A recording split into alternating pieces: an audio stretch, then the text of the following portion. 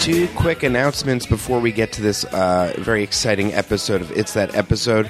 One, I will be doing a live It's That Episode at the UCB Theater in Chelsea in New York City on Wednesday, July 9th at 11 p.m.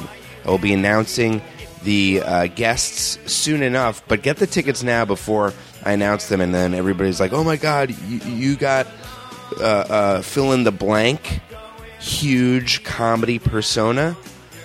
And everything's just sold out in 16 seconds, like a U2 pop-up concert. Secondly, I'm very excited to announce that last episode, Matt Fisher and I drunkenly said that we'd give $20 each to whoever sent us the full liner notes from any Baha Men album. And I'd like to say that Et Munlet, Tyler Munn, has done it. He sent in the liner notes from the Baha Men Who Let the Dogs Out album, and he told me that he went to the library to get it. He said he used to own a Baha Men album, doesn't anymore. He went to the library to get a CD. They didn't have it, so he had to request it be sent in from another in-state library. So that a lot of effort went into that. And I'm reading the liner notes right now, and everybody from the band Baha Men thanks God. Rick says, Heavenly Father, for the gift of life, love, music, friendship, I thank you. O'Merit says, I would like to thank God for allowing me to share with the world the talent he has given me. And Isaiah Tyler says, first of all, let me thank the Lord Jesus. So thank you so much, Tyler Munn, for passing that on, and you'll be getting your $40 in cash soon enough. Why am I still talking? Let's get to the episode and the theme song. It's that episode, not that episode, not that episode. It's that episode. It's that episode with Craig Rowan. Welcome to It's That Episode, the podcast where I, Craig Rowan, invite a guest over to my apartment. We watch any TV show that they choose. We watch it, we talk about it, we talk about a bunch of other crap. I'm very excited because today I have an author with me who has written two books. One is coming out and one is already been out and is one of my favorite comedy books, and I've read them all, folks. His first book, of comedy book was, and here's the kicker, and his new one is Poking a Dead Frog. Welcome, Mike Sachs. Thanks for having me. How you doing? I'm doing great. I like this pad. I like the Simon & Garfunkel poster. I like the records. Thank you. Yeah, everything looks nice. I really do like Simon & Garfunkel. I love them.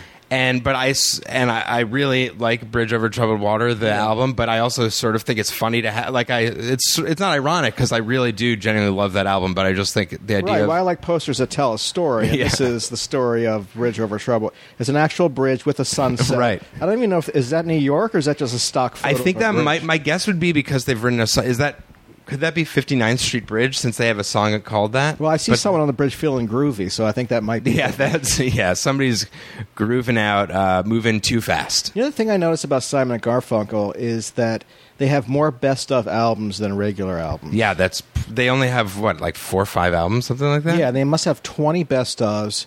And they're the type of group where half of the stuff they do is genius and half is utter garbage. Yeah, I have the album Bookends, and there's just that. It's sort of interesting. It's just that one track that's just old people talking in an old folks' home. I can do without that. Yeah, it's like once I was like, I'm really going to listen to this one and really focus on it. And I was like, I guess it's interesting chronicling these people, but in the end, it's weird to have in the middle of an album. It's a very strange thing, too, because one of the stories they mention with the news, they recite the news in the background, Vietnam and everything else, is the serial killer who murdered nurses in Chicago. Yes. I think, I hate to say this, but I think that might be on Wednesday morning, 3 a.m. Is that possible? That's a different gem. They've got a lot of little gems like that. Okay. Well, why would anyone want to listen to that twice? Yeah, I don't know.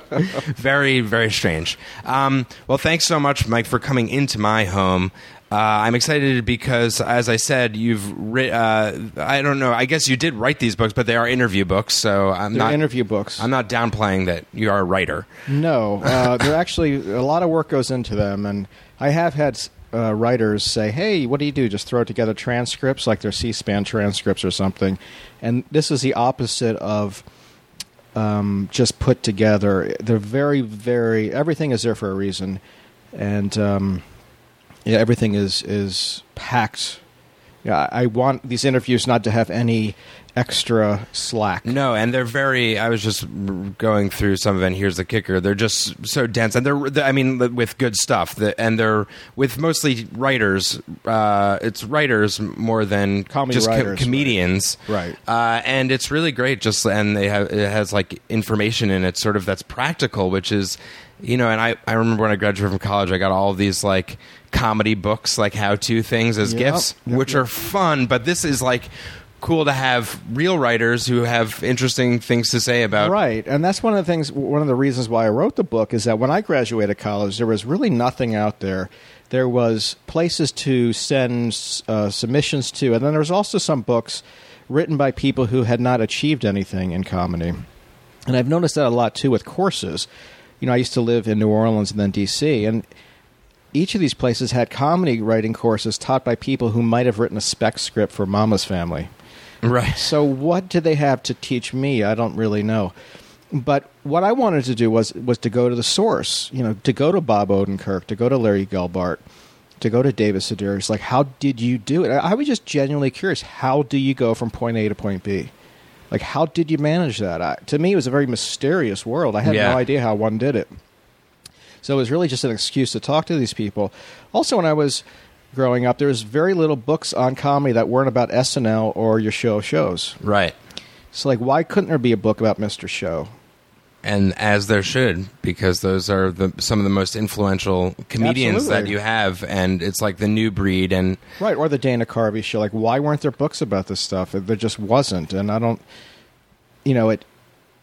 it's a funny thing because it took me, the first book was rejected 25 times.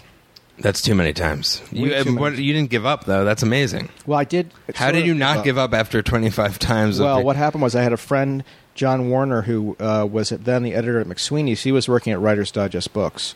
So he pushed this book through. If he was not working at that company at that time, the book never would have seen the light of day because the sensibility of book editors, does not match our sensibility. Right. Like, they would be just as happy, I think, to have a book about Two and a Half Men, the oral history, more so than Mr. Show or the Dana Carvey show, because those shows mean nothing to them, and there's not a huge audience for that. So for something like that, for what I was interested in, it just didn't exist, and that's kind of changed since the first book. The first book came out in 2009, and I have noticed some changes between the first book and this book. And this one is sort of a continuation in a way, or would you say... Well, actually, what happened with the first book was I'm re-releasing it because I wasn't happy with the first... I mean, I was happy with it, but it was a lot shorter than I intended it to be. I intended it to be over 500 pages with very, very long... Not very long, but Playboy length or Paris Review length interviews. And they were cut down. And here's the kicker... for budgetary reasons. So what I wanted to do, well, first of all, and here's the kicker, recently went out of print. Oh, really? And I told Writer's Digest, I said, I'm coming out with a new book of interviews with Viking Penguin.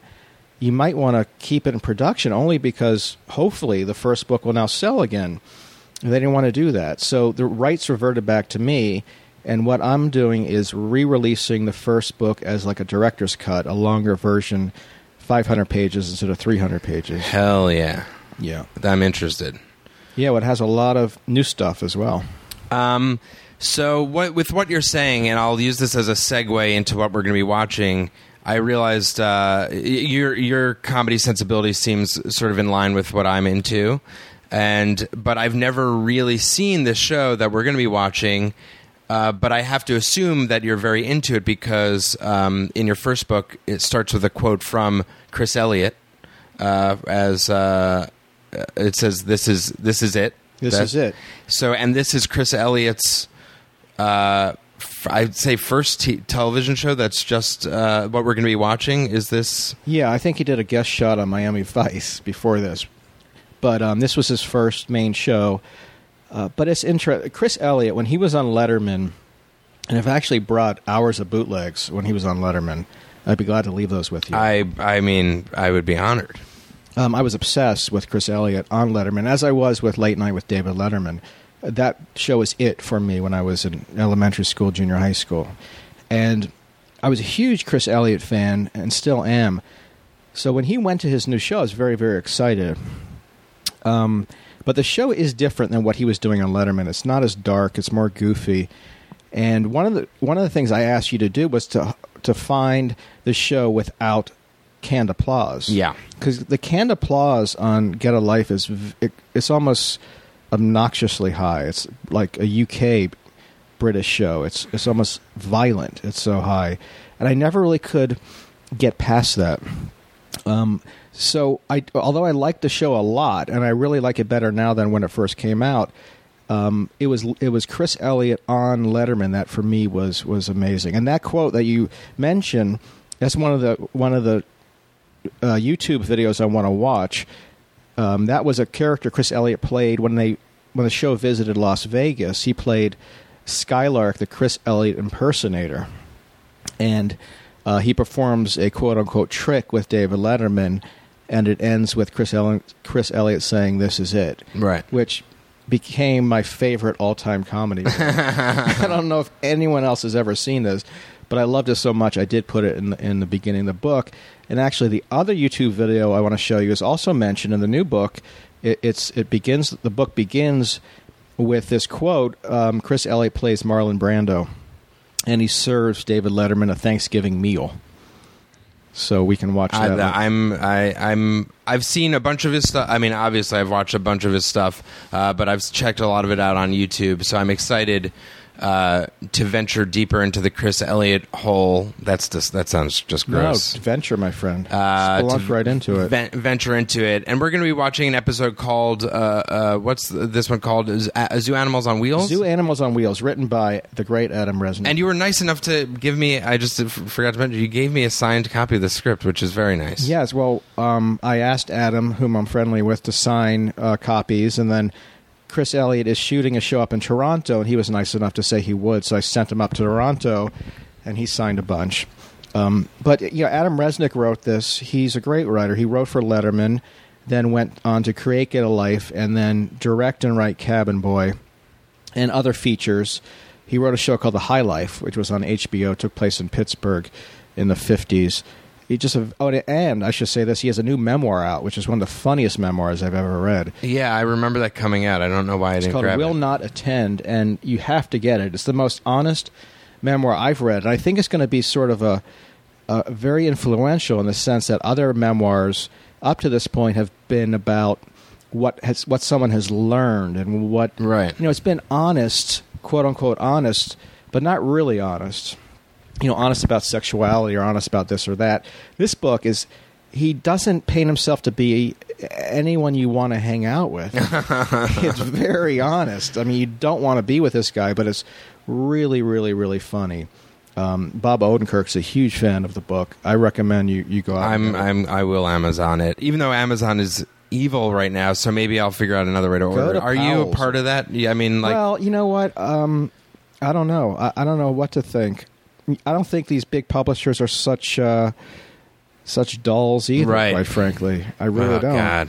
As a writer, I've received checks for $24. Yeah. So I think they're both kind of on the side of commerce. What are you going to do? And then, so we're going to watch this episode. Why this specific episode? Because of Adam Resnick, I know, wrote for the whole show. Is there a reason that this one stands out to you in particular? Yeah, well, it's one of the funniest ones. And also, there is a backstory which we can talk about after we see the show. It was based on Chris Elliott's father, is a brilliant comedy writer. Bob and Ray. Who have been incredibly influential. And I interviewed Bob Elliott for the new book. And what he was saying was that he, in the 80s, went to see Cats, the musical. And even being a performer, he hated when he got involved, the performers got involved with the audience. So he still talks about, with absolute horror, the cats coming out into the audience and cavorting with the audience members.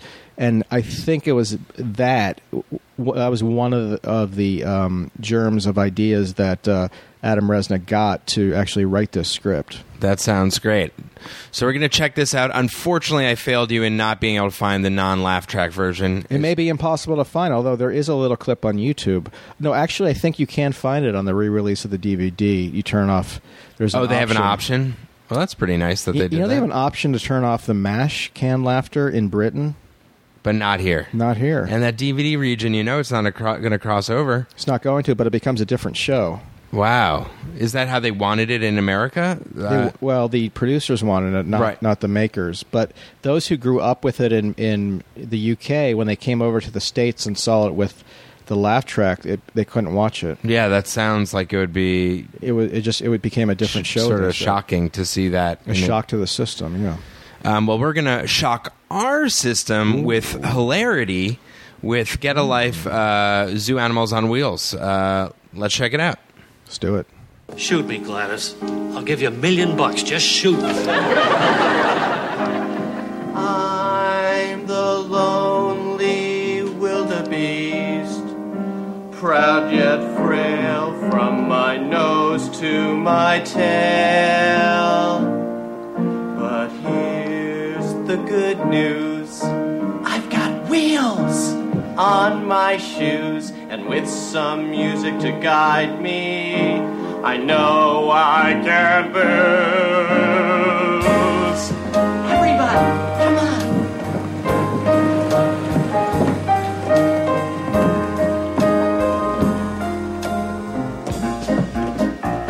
And that's the opening print. Boom, boom.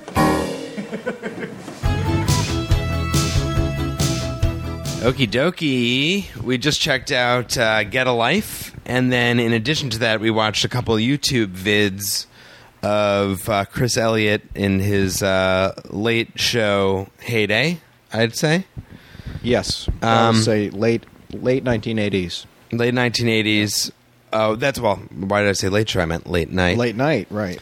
But you didn't correct me, so listen. I'm not listening to you. I'm staring at the Simon & Garfunkel poster. And I'm not listening to you. I don't know what you just said. Is there someone hiding in that back room? I saw a movement. That's my wife is in the bedroom I don't blame her. She working. should not come out. She's not allowed out, and she doesn't allow me in. You tell it like it is. You give the what. We both give each other the what. But I guess you did notice those shadows. I thought it was either a cat or some sort of creature back No, a cat. No, I'm not a cat person. Okay. Are you a cat person? Yeah, I wasn't until recently, but we got ourselves a Maine Coon, and it is... You don't want... You're not interested. Okay. Not interested in the story. Not interested in cat. The idea of having a cat is sort of creepy to me. What are you not interested in cats licking their own balls? That doesn't bother. That sounds enjoyable. That's great. I can tell you a lot of stories about that. All right. Well, we'll say that for after the podcast. Sure. The It's That Cat Licking Its Balls podcast. I like that. We just watched Zoo Animals on Wheels, so let's talk about it a little bit first. Yes.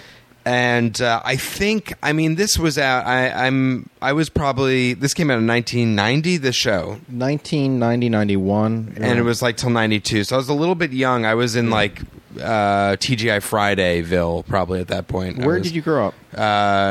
In New York. Okay. In Westchester. So TGI Fridaysville, what does that mean? No, that's TGIF. I mean, ABC's Perfect Stranger. Oh. I don't know why I said TGI Friday. I meant TGIF. Perfect Strangers. Kids sitcoms. Right. Full House. Well, that's the creepy thing about the show is that it was supposed to appeal to kids like you. By Fox or by Adam Resnick and Chris Elliott? By everyone's standards. Well, I don't think Fox was too thrilled with the eventual product, but this was on Sunday nights at 8. Really? So that's probably... Well, was Simpsons on Sundays at that point? Oh, because this was probably right around... It was right around the time that The Simpsons started. I don't remember. Because I forget Simpsons were on Sundays, but I forget if they changed... I remember, I think Seinfeld and The Simpsons both sort of changed a few times. Well, it's interesting because Chris Elliott's sort of like a grown-up Bart, and that's what makes it so creepy, among other things. That here's a 30... Now, he's a 30-year-old guy he's a head paperman. He's not just a paperman, he's a head paperman. Right. And he still lives at home. Now, 25 years later, that sounds like a common comedic sensibility. And I'd say that in our day and age is not a far-fetched. I mean, No, not the at all. Paperboy maybe, but the idea of living at home with the parents, like Right. this is sort of ahead of its time. Almost. Yeah, what they wanted to do was a Dennis the Menace grown up. So Dennis the Menace still lives at home. Now, this time, there was no one else doing that sort of thing. In fact, it was so rare that Fox was put off by the idea. Do you mean how conceptual it was, Not or conceptual, but the idea of a 30-year-old being happy, being content, not being Not a go-getter. mentally challenged, but yet still content to live at home. right? And they didn't want to go that route. But it's funny, when you look back at all the man-children now in comedy, there weren't too many back then.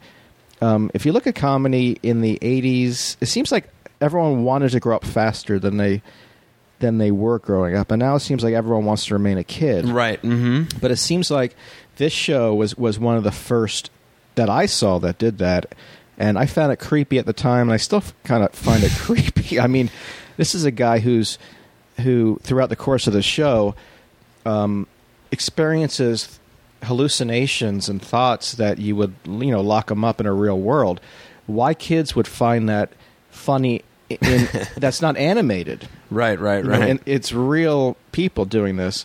I can see why it didn't exactly catch on, but that's not a bad thing. I mean, I thought it was great at the time, and I still think it's really good. Yeah, well, watching this episode it's hilarious. Chris Elliott is really funny. The concept of the episode, we can sort of summarize it. Basically, at the beginning of the episode, Chris comes in, he lives with his parents, and his dad is played by his real dad. Right. And he says that a popular Broadway show called Zoo Animals on Wheels they're doing a local version, and he wants to be in it. Yeah, and that whole sensibility came from Letterman, because a lot of Letterman shows had to do with peeking out the window in New York at the theater that was showing Cats. Mm-hmm. They were doing a lot of Cats bits. Basically, grown men dressed as cats, meowing or purring. Now and forever at the Winter Garden Theater. Those were the ads. It's etched in my brain for how big Cats was. Well, does your hatred of Cats extend to musicals? I do have to say, I never saw the musical Cats, but the commercials, I assume they were local New York commercials, were creepy. I mean, they were it was very dark, and like cats riding down from the air on tires and sort of like creeping around. And what you were saying, the whole thing with Bob Elliott being them entering the theater just was like sort of off-putting, definitely, as a child. Yeah, and that's the thing. I didn't grow up in New York, but I came up here to see Cat. That was in the That old was the reason. You came up, saw Cats, and I came up immediately by bus and left. My father would come up once a year, so he would take us to Broadway shows, and it creeped the shit out of me. McCavity the Cat, the Rum Tum Tugger, basically just doing nothing on stage, just a jiggling and a jaggling and singing songs. So I really loved that sensibility of making fun of something so goofy. Right. This was also the first time that I had seen a show really do a parody musical. Like, it was always it's been done a lot since then, but I don't remember any shows, maybe SNL, but I don't remember many sitcoms doing that at all. Right, and I feel like I just recently watched Waiting for Guffman, and it has sort of that sensibility. Obviously, this is like 7 years or so before that, right. But sort of that local version of it. But so in the show, he sort of auditions for the show, and he's sort of going up. One of the producers and stars is Sharon, who is a regular character. Yes, she is his nemesis. She is the wife of his childhood best friend. Okay, right. And then she prevents him from having fun with his best friend. And they sort of trade barbs. And I like that they keep on referring to Chris Elliott as fat in it. There's something that's just funny about that he's not he's not fat. Like, he might be, I don't know, slightly chubby. You would never call him fat. And yeah, that's another thing. I mean, this was not someone posing like Alan Alda in MASH. He wasn't trying to be handsome. Yeah. He was, if anything, accentuating his ugliness. Yeah. And how many guys would do that on a sitcom? To this day, how many guys would do that? To be completely... I mean, they show, well, later in the episode, we'll get to it, they have to kiss, and the close-up of him kissing is just, his mouth, and it's just sort of gross. Right, and they make it gross. They purposely make it gross. He's a good-looking guy, but he makes himself out to be a freak. Yeah. And I think that comes across. I mean, I know that Adam, and I don't know about Chris Elliott, but Adam Resnick is obsessed with the past and old jazz and freak shows and carnivals and old movies. And one of the songs they played in here was a stripper song from a long time ago. So it's interesting. Here's a show in the early 90s playing off themes from the 40s and 50s, but not themes you would see in sitcoms. It's like weird themes, life themes. Right, and I'd say that even the concept as a whole is, I mean, it's a sitcom, but it's sort of taking, as you said, it's the Dennis the Menace now, that the whole concept is sort of elevated a little bit further. I don't think the average sitcom, I guess at that point the Gary Shandling show is probably happening too, right? So maybe I'm wrong about that, but it's a little bit more. But that was rare, and that was dead last in the ratings too. Right, exactly. But that's another show you look at now. It's like, wow, that is really so ahead of its time. Amazing, yeah.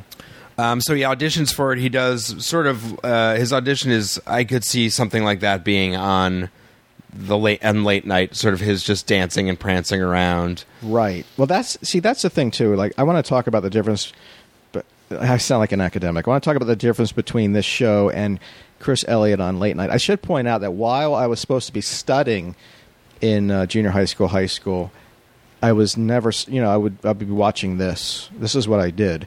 So to be able to talk about it now is very bizarre. Yeah, it feels good that it can come into play. It does feel good. I felt totally alone. I didn't really have many friends who were into the comedy scene. They were into other scenes, music. I grew up in D.C., and I had a lot of friends into Fugazi, Minor Threat, and that sort of thing, but not really comedy. So I would try to talk about this the next day at school, and no one would really give a hoot about any of this stuff.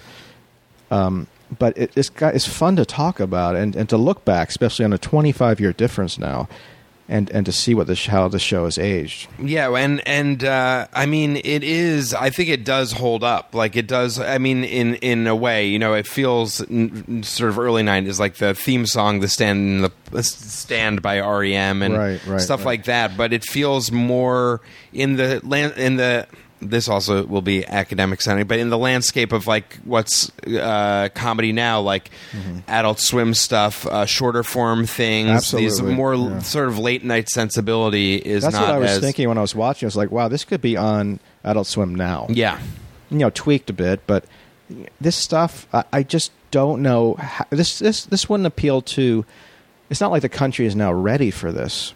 Yeah, like comedy geeks are, but I don't think my cousin Marilyn, who watches 2.5 Men, would want to watch that. Yeah, I'd assume they'd be turned off very much by everything in that realm. Yeah. So it was like, and it got more and more bizarre. They knew it was going to go off the air, so it just got more and more surreal. Right, which is, I guess this is in the long line of, something like Arrested Development. It's sort of that type of thing where it's a show that's a little bit ahead of its time.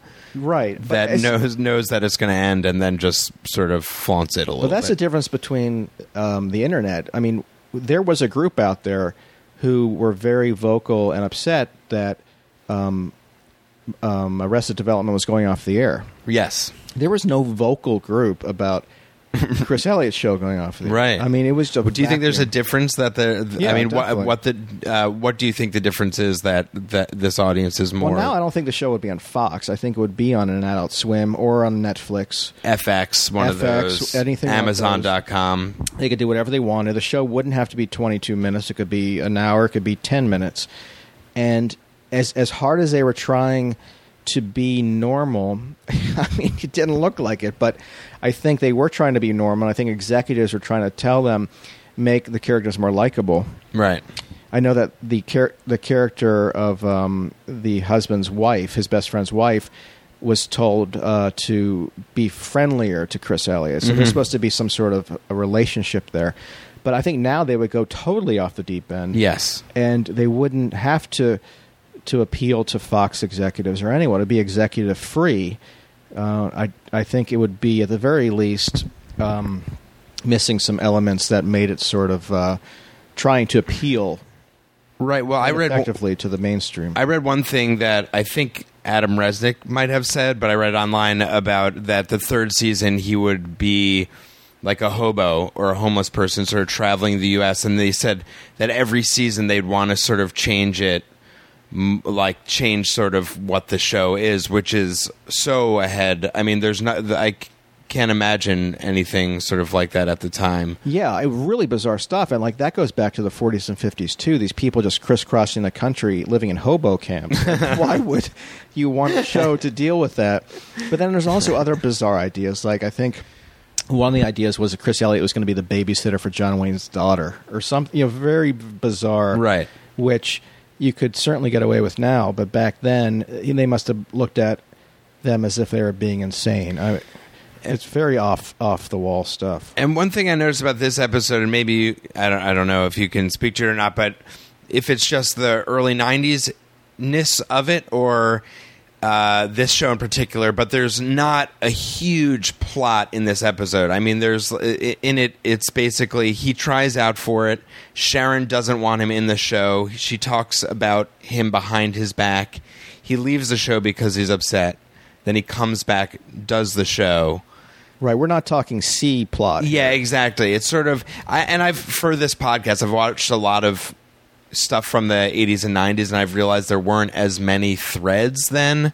But this is more, to me, this episode really set up the set piece of the musical, which was like the big, the big finale. Yeah, and it's just a giant send up of movies that featured these people trying to make it in show business. Yes. And I think they were setting up their own, because they were Chris Elliott and Bob Elliott and Adam Resnick. They all seem kind of embarrassed that they're in show business, even though they're incredibly talented and certainly belong there more than most, if not all. But I think to them it's just a ridiculous, and Letterman was like this too. The ridiculousness of show business and the stupidity of it all, the ego.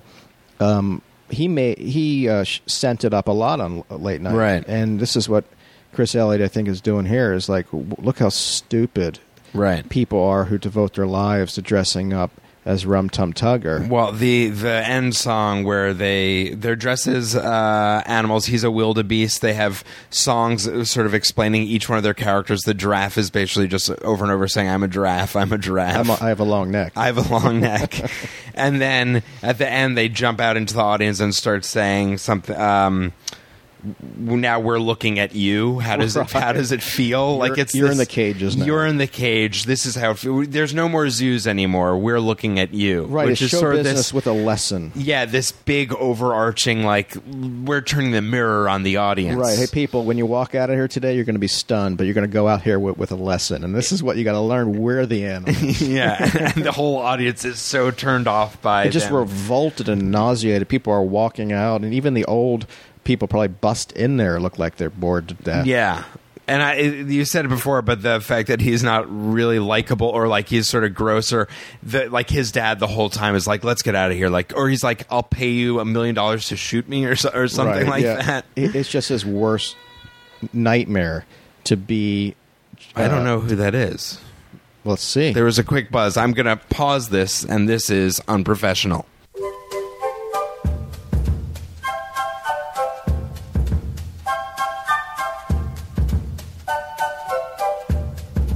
That was just somebody asking for signatures for registered Democrats, and I said, I can't do this right now. And he said, "Of course not." Yeah, I thought I heard that. Of course not. I didn't respond, but that was so smug. What do you mean, of course not?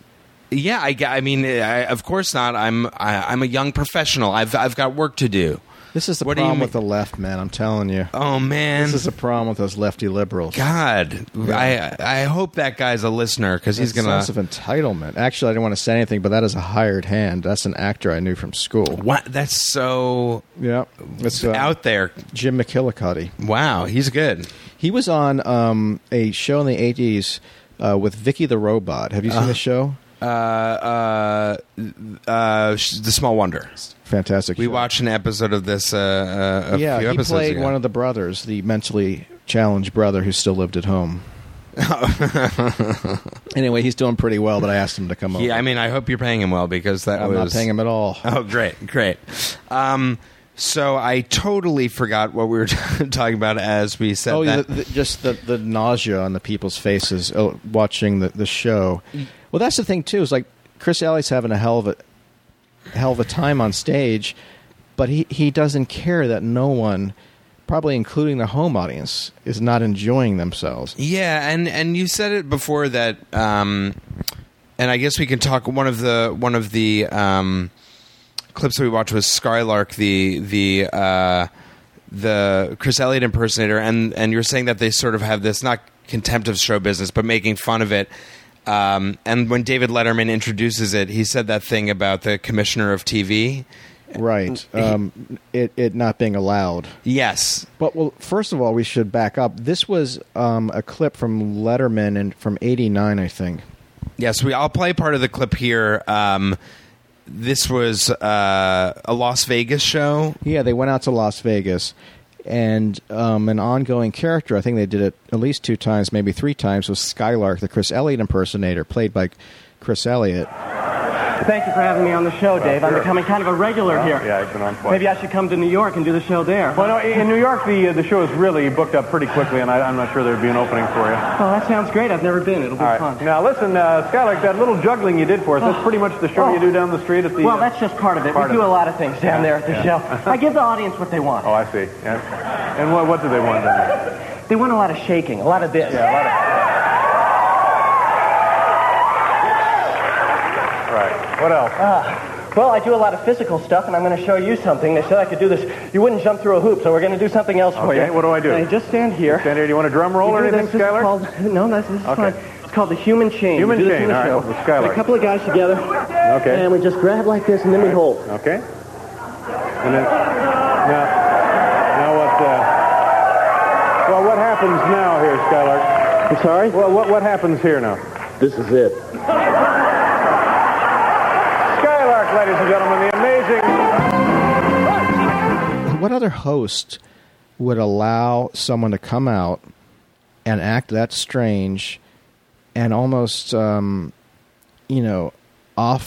the rails, like Chris Elliott would do with Letterman? I mean, usually the hosts would always have to remain in control, and they would have to be in charge. But what other host would allow a regular character to come out and chastise them? Yeah, so he comes out and he's basically his act is it's sort of supposed to be like an Elvis impersonator with the like a bright costume and all that stuff. Yeah, but and he does absolutely he nothing. literally does nothing. I mean, he puts his hand through a hoop and rolls it around, but it's just He's wearing eyeshadow, a wig, and he is up on stage basically doing nothing. But the whole thing is so packed. I mean, when it's almost a sadness to it. Like when the character says to Letterman, "Hey, do you really New York? That sounds great. You mind if I ever come on your show and do some of my performing?" And then Letterman goes into an explanation. Well, I'm sorry, Skylark. It's we're pretty booked up and it's busy with our show, and I'm basically saying bugger off.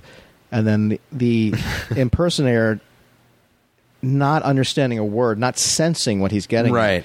just mumbles, "Oh, that'll be great. I've never been to New York. That should be fun." There's so much packed into that alone. right. It's a very specific type of, and even as you say it, like because I was laughing and I was just like that's funny when watching it, but now when you say it, that the way you described it reminds me of people that literally do not listen. They don't listen. and sort of railroad you, or it doesn't matter basically that you're in the conversation. And it works, and I do it all the time at work. It drives people crazy. Like I'll ask someone, "Hey, do you have any more of that, brownie?" And they'll say, "Sorry, I just finished the last one." And I say, Oh, that'd be great. I haven't eaten in hours. It's you can just fill in anything for it. And it's very clever. I thought at the time, like, it was just a throwaway. Right. You know, the whole thing could have been based on him wanting to come to New York, and Letterman just keeps saying no. But it just lasts for seconds, and then it moves on. Right. And then what it moves on to is the ultimate build-up, which is why he's out there, which is what he says he's famous for. The human chain? The human chain, which consists of him wrapping his arms around Letterman from behind. And he just sits there. And then the audience, titters a little nervously. And then Letterman asks, well, what's the trick? And then Chris Elliott, he would also do this. I don't know anyone else who did this at the time. He would say, huh? Or what? Or often he would point to his ear, like, I have a bad ear. Which is really interesting. There was no rush for him to get through this. He was very comfortable on stage. So Letterman said, well, what's the trick? And then Skylark says, what? And then Letterman says more forcefully, well, what's the trick?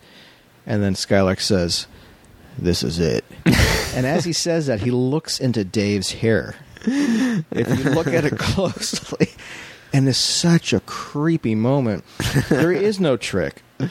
Whether he's even a performer somewhere or not, the whole thing is so open-ended. He just wanted to grab Letterman. That's another thing. What late night host would let someone get away with such homoerotic bizarreness? With basically no explanation. None. It's just sort of go up there, do it, get off before the audience can even really put it all together. I mean, that was like a 3-minute clip that just is like, you're like, whoa. Right, and he's done similar bizarre things, in a homoerotic sense. There was one thing he did where he pretended he was a who are those people who used to guard guardian angels? Okay. In New York, the people that sort of ride the subway or sort of are not police, but they're community people that take it upon themselves. Right, this was in the 70s and 80s, so Chris Elliott came out as his own force. He had a muskrat tail on his head, and he had fingerless gloves. But basically, the sketch ended with him in his behind Letterman, of course, with his hands in Letterman's pockets, and he said to Letterman, he goes, Dave, can I ask you a question? And Dave said, sure. He says, do the lights ever go out here in the studio? And Letterman says, no, why? And then Chris Elliott says, so why is there a flashlight in your pocket? It's like, what was that? Crowd goes crazy. He throws up his arms. He gives a little bow and then goes off the stage. Like, what is that? It's so genius. It's just so weird. It's so great. It's so bizarre. And you, I guess we'll bring up the Marlon Brando one too. We watched 2 YouTube clips in addition to Get a Life. And what I noticed when you were just saying about the Skylark was that he multiple times in this sketch he's Marlon Brando cooking for homeless people. Was that supposed to be the staff? The staff, yeah. With staff, homeless people, what's the difference? Am I right? Especially the staff that operated the cameras. Right? Yeah, come on. Yeah, come on. And no, they're These in weren't union. Writers we're talking about. They're in the union. They've got a strong union. But what I noticed was that he kept on saying, huh? Ma'am? Pardon me, ma'am. Do you mind? Excuse me, ma'am. Can you step aside there? Huh? Oh, my gosh. It's Marlon Brando, ladies and gentlemen. What did they want? You want more? I'll give you some more. God. Looks like something that might be going on at Rikers Island. Marlon, what's going on out there? Who is it? I hear you. I don't see you. Where are you? It's me, Dave. I'm in the studio, Marlon. Dave, you thought I was a girl. Yeah. Marlon, what are you doing out there? Huh? I say, what are you doing out there? Well, I'm giving the fellas a Thanksgiving meal in the tradition of the island. How do you like it? They love it. Yeah, okay. What is the traditional island meal? Beans. Uh-huh. Marlon, maybe you ought to go a little easy on that. You look a little unstable there. Are you all right? You want some beans? Is that what you said? No, I don't want any beans. I'll bring them in to you. Oh, and now he's coming in, Paul. Marlon Let me is coming just in. fill it up here. Oh, bringing in some island beans. Oh, God. All right, Marlon, that's plenty. Here he is, Marlon.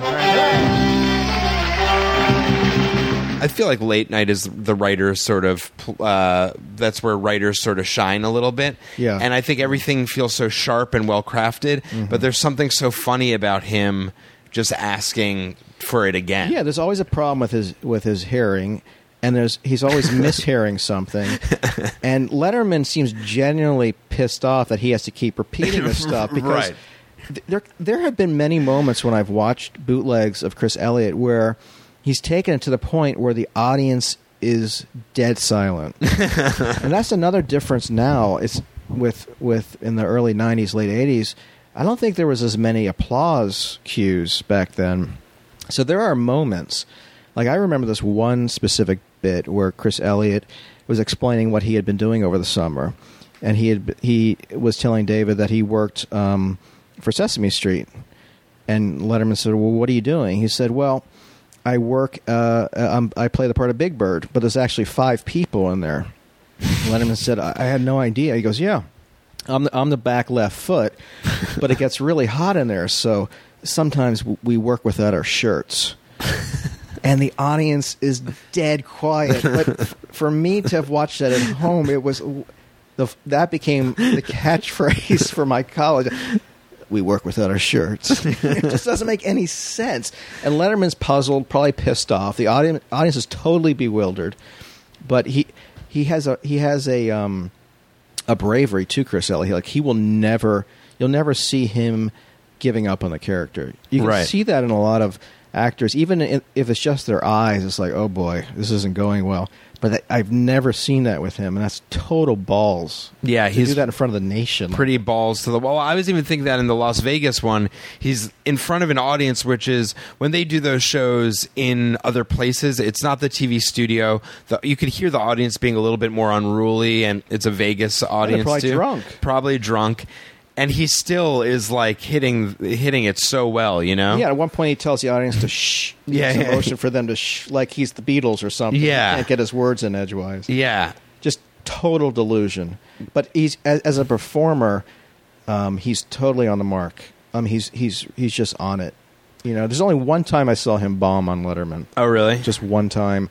But every time that I've seen him, I mean, at the very least, he's made me laugh. Yeah. If not the audience and the live audience. So what do you think is the main difference between, like, the Get a Life and sort of, or the style of the Get a Life and the style of those Chris Elliott pieces from Late Night? Well, I think Letterman was more effective. I think it was sort of a DIY sensibility, punk sensibility, just like a bunch of guys playing guitar in their garage. They could do whatever they wanted. They didn't have to appeal to executives. They weren't playing to an audience beyond the one that watched the show, so they could take chances and they could be bizarre.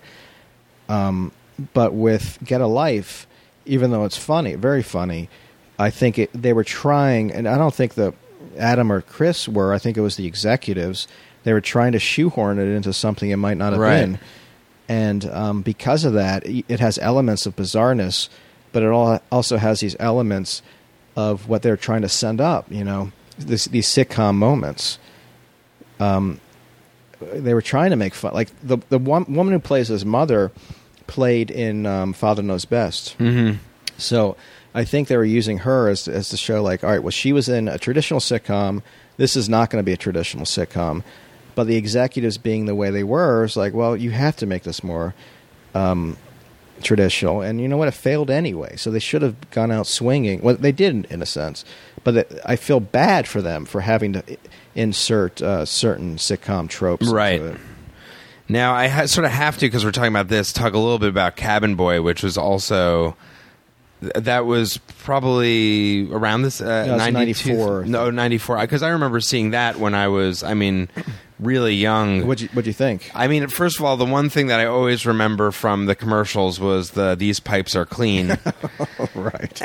And I remember watching it and being... Because I was in, like, 4th grade, just sort of being... like blown away by it because it's so bizarre. The visuals are really cool. Yeah. I remember it being very sort of not DIY but practical effects and like underwater things that looked really cool. And it was really, that was a throwback too to like Captain's Courageous from the 40s. Right. Amazing it definitely stuff. Like looked incredible, but it's crazy. It's like just insanity. But it was almost as if we were told that we couldn't like it, because if you tuned into Letterman at that time, he was very self-deprecating about his role in the movie. I remember his role as the pirate, right? Or selling a monkey, right. He's actually it's just fantastic in the role. Letterman in. I mean, it's hilarious because it's Letterman being Letterman, more or less, just in a costume, just by a wharf selling a monkey.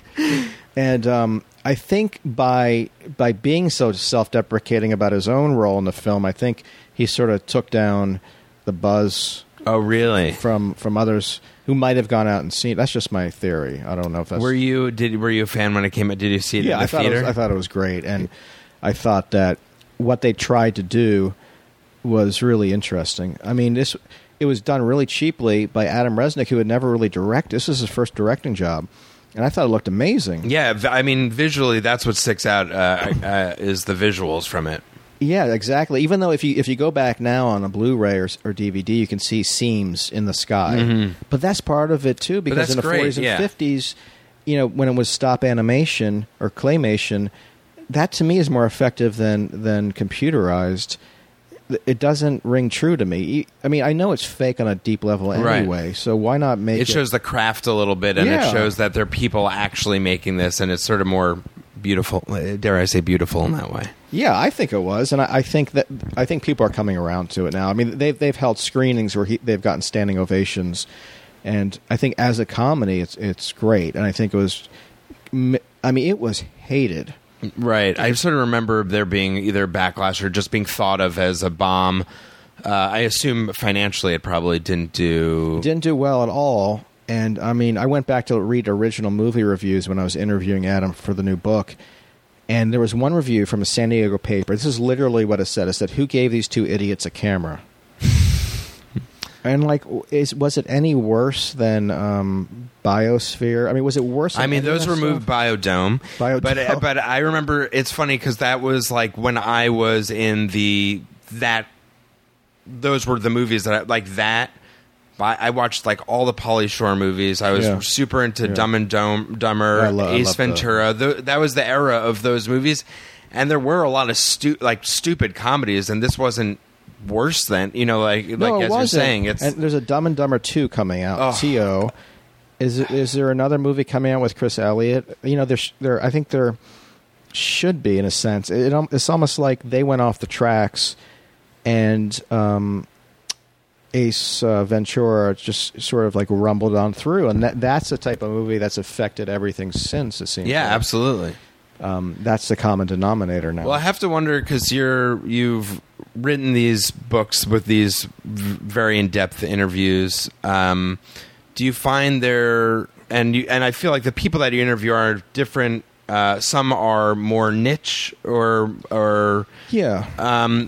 Do you feel like when you talk to those people that there's a difference with that type of person who's successful but niche and maybe a little bit more critically liked or with a certain fan base liked, and the people that are more mainstream? Do you see like there? Well, I think it just comes down to who I like, and some are mainstream, but most are niche. Most would be perceived as not being big box office draws or screenwriters or what have you.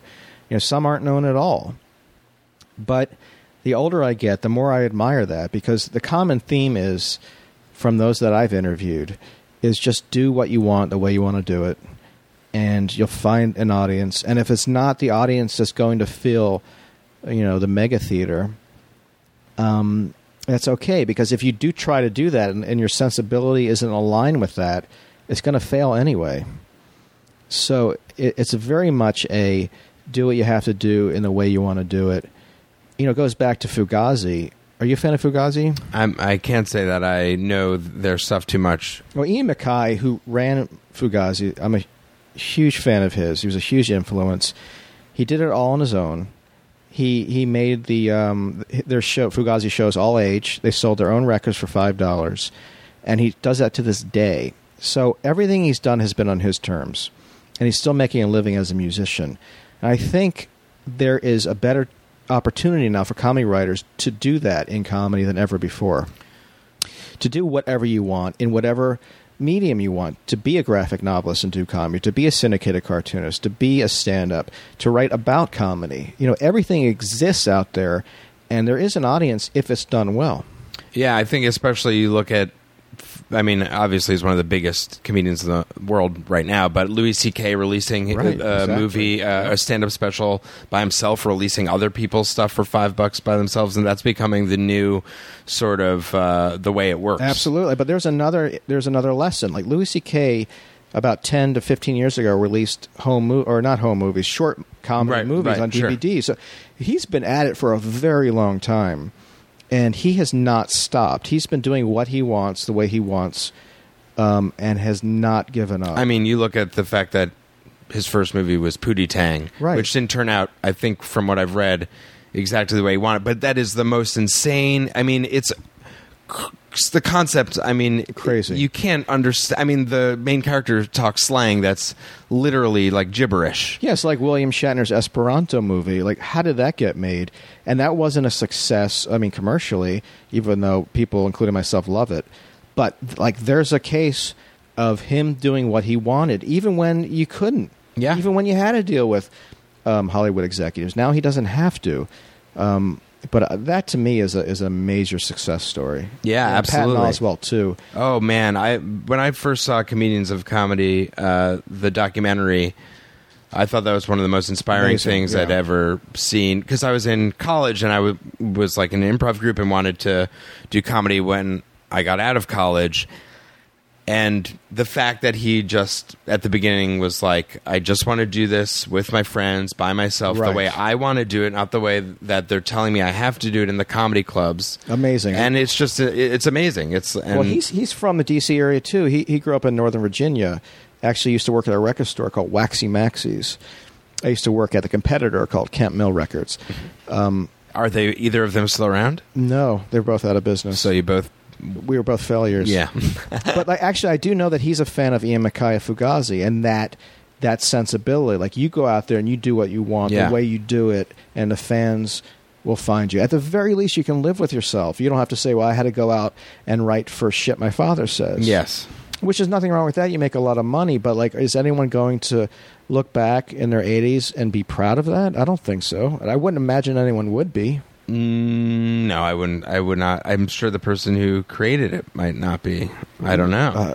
I would actually be interested in finding out. Yeah, I would be interested to know what they think about that. But it comes down. You're in this not to get rich, and people who go into it to get rich never get rich. And if you do hit it, that's great. But people would get into it even if they weren't being paid. And those are the people that are the ones who are the ones to watch. Sure. And those are the people who end up turning the mirror on the other people and saying, look, we're not in a zoo anymore. We're looking at you now. I'm getting chills as you say that. Are there any more thoughts on Get a Life that you wanted to... If you wanted to influence a listener who hasn't seen the show to watch it, what would you say to that person? Well, I would say, first, it's going to be what it is. It's not going to be Mr. Show. It's not going to be Adult Swim.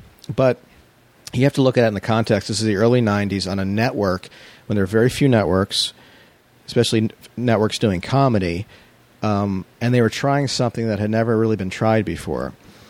But I would also recommend watching it without the canned laughter because, as you saw, the canned laughter came willy-nilly. It made no sense. It was almost as if the guy was just randomly pushing buttons. Especially also because some of the stuff that we're laughing at aren't jokes. Like you pointed out while he's dancing around, the whole thing is there's zoo animals on roller skates, but he's on, obviously, I guess he probably couldn't roller skate or whatever, but he's on blocks. Whatever if it was a choice or not, him clopping around was the funniest part of that. Right. Part, that's what you're laughing at. Right, and he's not even pretending to be slip sliding. He's just clomping around on wooden blocks.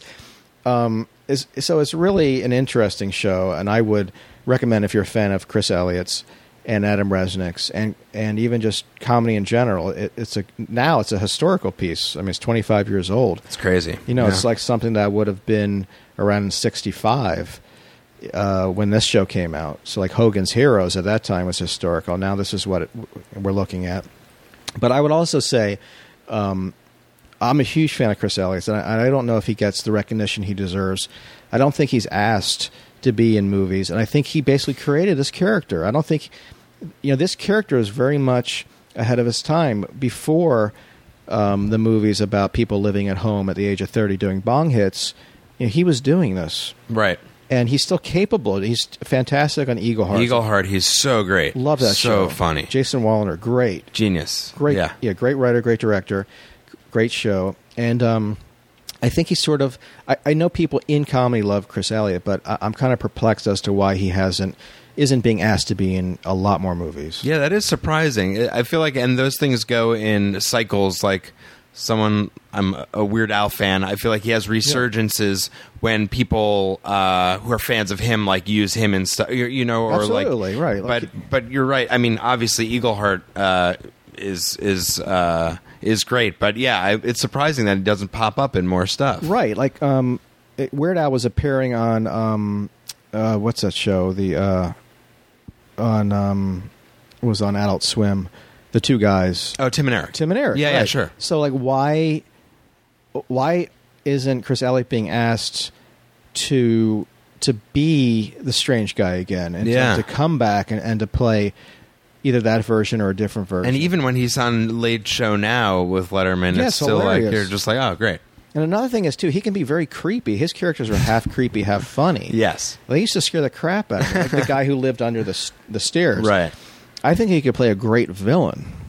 Whoa! All right, yeah, I don't disagree. I feel like somebody should. So come on, people, I'm not getting a cut of this. I'm just. A you're fan. throwing out ideas and people can pick them up. Yeah. Oh man, I hope that happens. Do you like that idea? I love that idea. Evil dude? Totally. Talk to the people at Adult Swim. Get I'm going. gonna call the people I know who will have no interest in what I have to say, and I'm gonna say, you better do it. Well, I can see it in your eyes. There's like a Eye of the Tiger or something. Something's going on there. I'm listening to, on a secret headphone, Eye of the Tiger. Is it the guy outside? Yeah. The Democrat? Yeah. What did he say? He said... figures? Of course. Wait, this just happened. He's like, I've got something. Sure you do. Or like, sure of course you do. Yeah. So come on, man. Democratic cock. But, well, I thank you so much, and... I'm excited to get your new book, Poking a Dead Frog. Thank you. Out this Tuesday, June 24th. June 24th. Well, I think this will be going up. This will be going up the day before it comes out. So, right. But if you're listening to this 30 years in the future, I'm sure you can get it somewhere. I'll be long gone. But I should say that the first book is being re-released too. So, right, with more interviews. And make sure it has that a big star on the cover saying with extra interviews. Cool. Well, I'm excited to check it out. Check out the new one, and I highly recommend it. I mean, I have to say that I have recommended it to many people over the years. When people talk about getting into comedy, I feel like I used to teach sketch at UCB. I feel like I might have told some students to get it too. Thank you. Yeah, I feel like it's essential reading for. But see, that's the thing. I didn't write it to make money, and I haven't. I've made $24 in the last residual check. But that was just something I wanted to do, and I really it was just a personal thing. I cannot believe how many people have said that they liked the book. Yeah, I'd never, ever, ever imagined it was just going to be me and my geek friends, comedy geek friends. But it has stuck around. It's just amazing. Well, the geeks have taken over. So you're goddamn right they have. Well, thank you so much, Mike. I really appreciate it. Thank you. And now I begin the long trek back to my apartment on. 4 blocks away from. Oh, really? Yeah, I live right here. Well, once we get off the mics, we'll talk about restaurants and stuff. Oh, let's do that. All right. Thanks so much, Mike. I really appreciate it. Thank you. I appreciate it. A big thank you to Mike Sachs for stopping by, and thank you to him for giving me a signed copy of the episode of Get a Life that we watched by Chris Elliott and Adam Resnick, and he gave me 5 bootleg Chris Elliott DVDs from the classic bits from Late Night with David Letterman, and I've been watching them with Meryl, and we've been dying. It's hilarious. Panicky Guy, The Guy Under the Seats, It's just amazing, and I would recommend that everybody check out as much of that as they can on YouTube. So thanks so much, Mike Sachs, and I'll be checking out his new book. I hope you do too. You can tweet at me at It's That Episode, like on Facebook, It's That Episode, or whatever you want to do with your life. It's up to you. It's a free country for now. Have a great night and an early mañana. Adios, amigos.